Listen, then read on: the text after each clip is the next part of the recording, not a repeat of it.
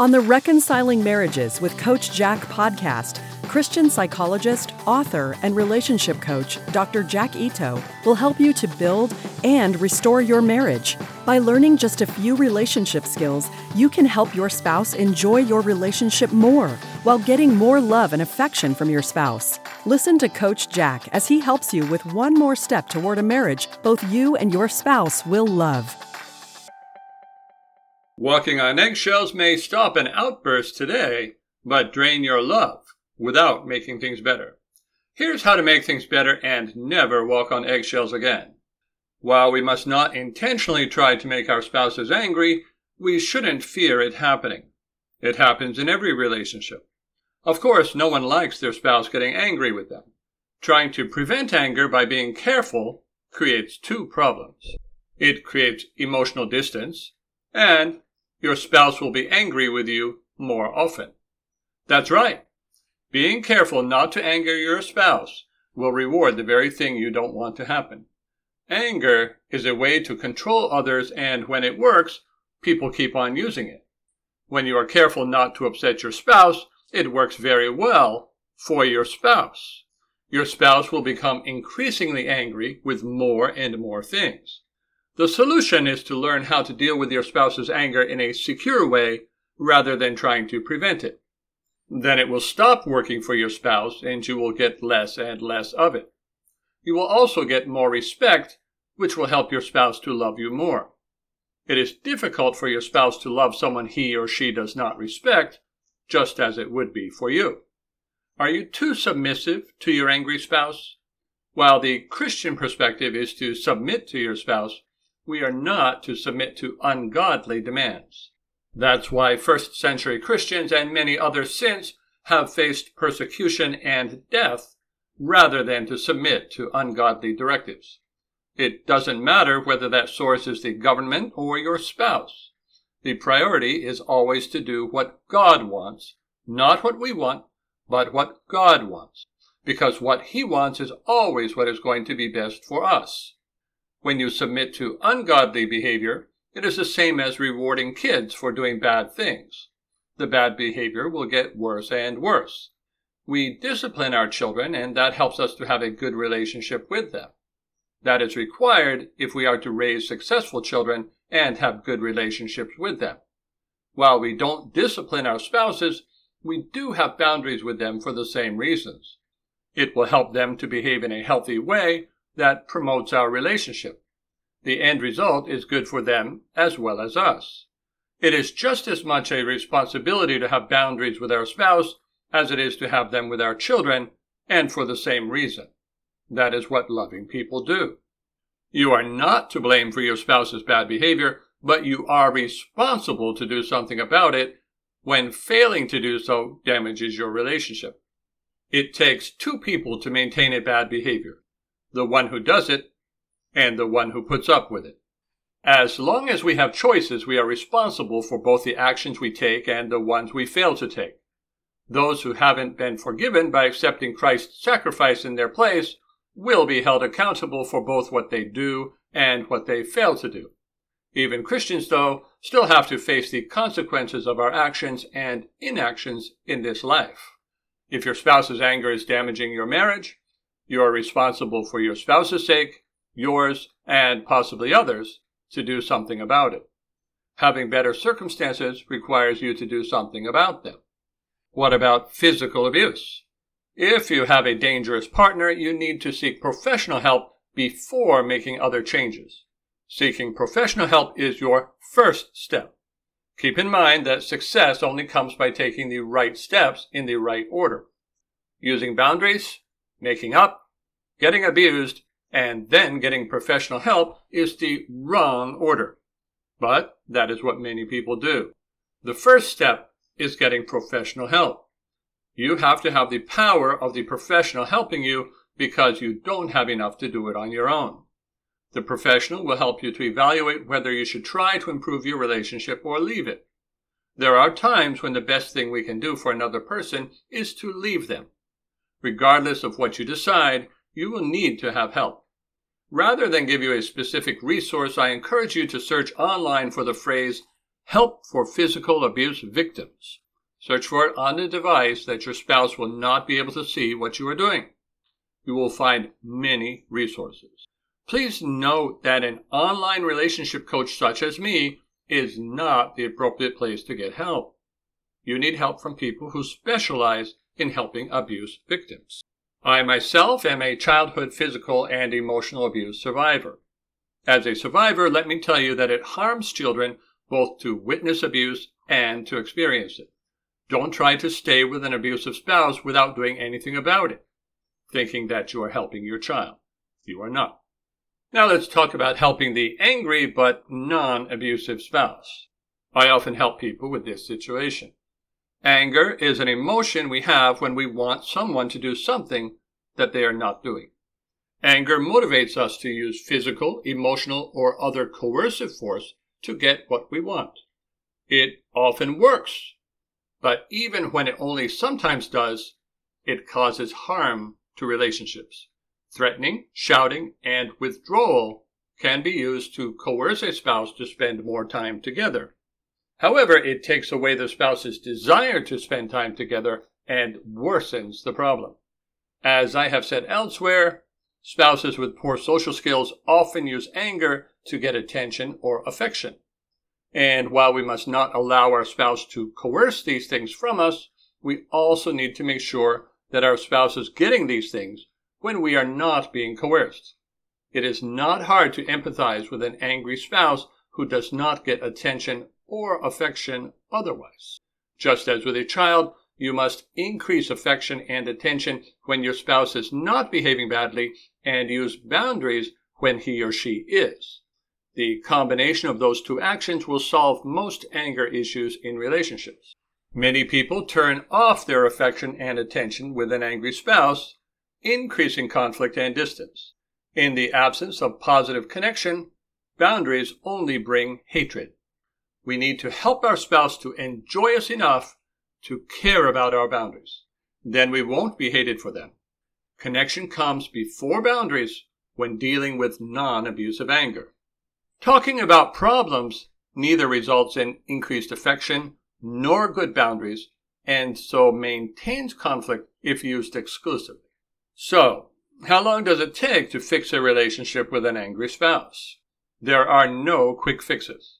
Many people spend their whole lives looking for quick fixes rather than taking the time to do a good solid fix that takes a little time. Never expect a quick fix from me because I help people to make changes that last. On the other hand, the time required is much less than with counseling where things are rarely permanently fixed. In addition, improvement for my clients is usually noticeable within the first week. Your results will vary depending on how well you follow the steps without reverting to needy behavior. Reverting to needy behavior derails any good method you may use. This is why improvement can't be made until you stop your own needy behaviors. Examples of needy behavior are criticism, arguing, and blaming, which are the top three. You are not about to be able to end your spouse's anger if you are doing any of these. Get my book on overcoming neediness and work on yourself before attempting to deal with your spouse's anger. Let's talk about how to end your spouse's angry behavior with you. Let me say first that telling your spouse that you don't like his or her angry behavior is never going to help. Never. Your spouse will only feel criticized by you, resulting in defensiveness and increased anger from your spouse. Telling your spouse you don't like his or her behavior only strengthens that behavior. Reactivity rewards criticism, blame, and anger. This does not mean that you passively take it or submit, as I said before. That is not loving and will only make things worse in the long run. There are 3 things you need to do and in order. 1. Stop your own damaging behaviors, even while your spouse is continuing to have damaging behavior. 2. Help your spouse to enjoy your relationship by using behavior that helps your spouse to feel loved and important. And 3. Use boundaries so that your spouse no longer benefits from angry behaviors with you. These steps work, but only if you do all 3. You will not stop your spouse's anger if you make him or her feel unloved. or if you contribute your own damage, or if you don't use effective boundaries. And of course, you have to be consistent. None of these steps involve talking about problems, your feelings, or doing problem solving. Let's talk about handling an angry encounter with your spouse. There are different levels of anger and angry behavior. A generally irritable attitude should be ignored while you work on the 3 skills for relationship improvement. An angry confrontation is a different story. You have to do something when that happens.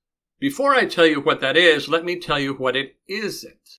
It is not defending, apologizing, explaining, arguing, blaming, or promising.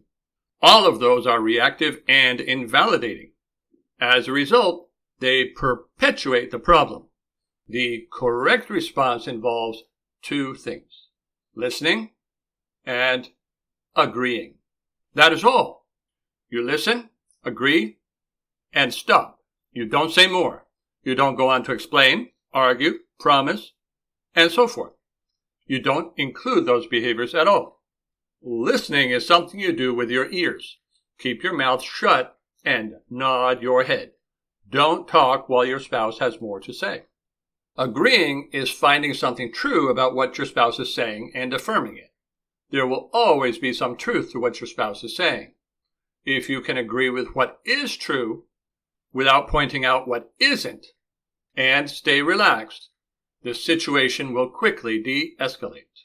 Not only that, but your non-reactivity will not reward your spouse for being angry. Let's take an example. Let's imagine your spouse says, "You never pick up after yourself. I have told you 1,000 times that if you leave your dirty dishes laying around, we are going to have cockroaches, and then we will have to pay an exterminator unless you want to live with bugs crawling all over you while you sleep." This is what you should say in response. "Yeah, I sure did leave my dishes in the living room again." Just like that. "Yeah, I sure did leave my dishes in the living room again." Even though your spouse may be on an obsessive rant, all you have to do is to find what is true and admit to it without any apologies, explanations, or promises. What you do next depends on what your spouse does next. Suppose after this, after you say, "Yeah, I sure did leave my dishes in the living room," your spouse asks, "Why? Why did you leave your dishes out again?" Well, when you're asked why, here's what you do. You simply answer honestly. Simple and honest. Like this: "Because I forgot." That's it. That's all you need to say. "Because I forgot." Or whatever the reason was for why you did something. Okay, let's suppose that your spouse criticizes you after you respond by agreeing, and your spouse says something like, "You always forget what I tell you." Well, what you do is just find the truth with that. You just say, "I sure do." That's it. Don't get hung up on the word always. Just say, "I sure do." Or let's suppose your spouse expresses his or her feelings and says something like, "Well, I'm sick of it." Notice your spouse is still angry. That's okay. We're dealing with your spouse's anger, so you need to expect your spouse is angry. Okay, your spouse says, "Well, I'm sick of it." Okay, here's what you do then. You empathize. We empathize with people's feelings. We say something like, "I don't blame you. Most people would be sick of it." Okay, notice I'm not being reactive.